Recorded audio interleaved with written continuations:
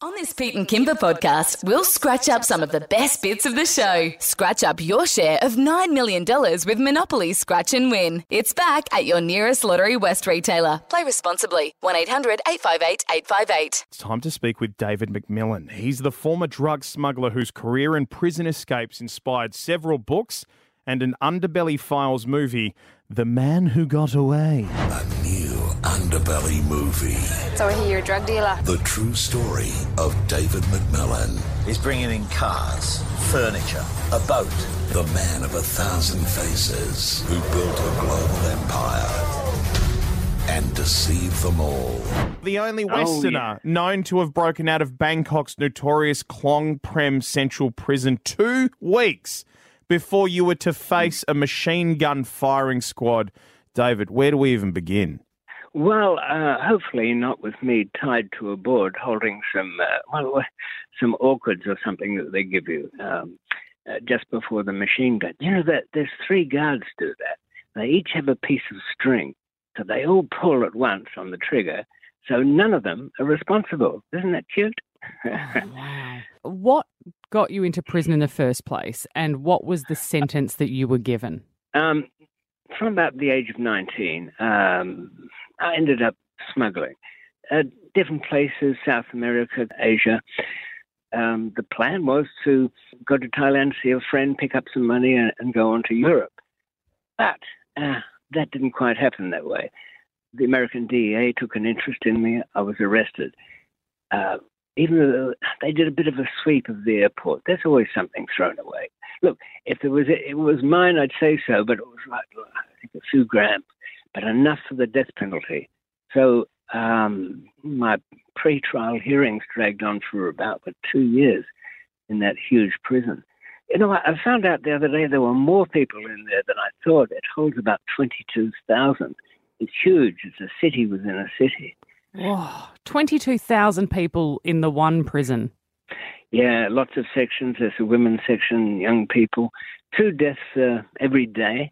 There was a food cart that you paid the guards money to do some shopping for you, bring in rotten fish and some stinking meat.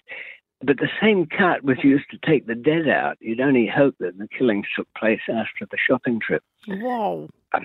I knew it wasn't going to go well for me. Nobody wins the case there. So I've been scheming to get out of the place since I got there, really. And there was a plan to dress up as United Nations medical inspectors and go out holding a stretcher.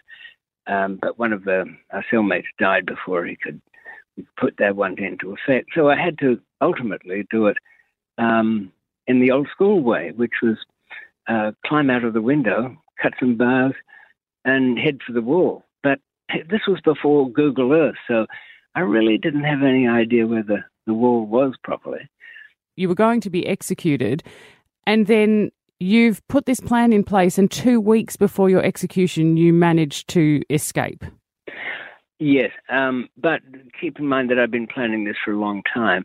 The thing is, you couldn't tell anybody a single thing. It took me hours to actually cut the bars because everything's so noisy at night. You plan it during the day when it's cacophonous and everything, but at nighttime it's deathly quiet. I did get out of the window. I had some army boot webbing from the boot factory, slid down that, burnt my hands. I'd made up some picture frames, which were to be the rungs of a ladder, which had bamboo on either side.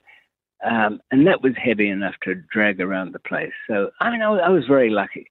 I had to go through 7 buildings over a lot of barbed wire, and I propped this ladder up against the wall, and dawn was just breaking as I got to the top of it.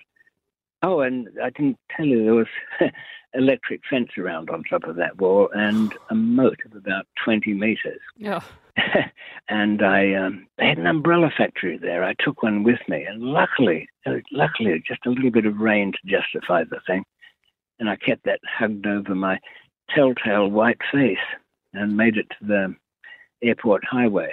If you went back to Thailand, would you be captured and killed? Where are you at with all of that now? I was definitely retired a few years ago. living reasonably in London with a new wife, a couple of kids. Knock at the door, police. You kind of recognise them after a lifetime of it. Took me away to Westminster Court. It was Thailand wanting me back. And I fought that case for 2 years, up to 2016. And finally won it effectively by getting them to withdraw the case. So that's been it since then. What a pleasure.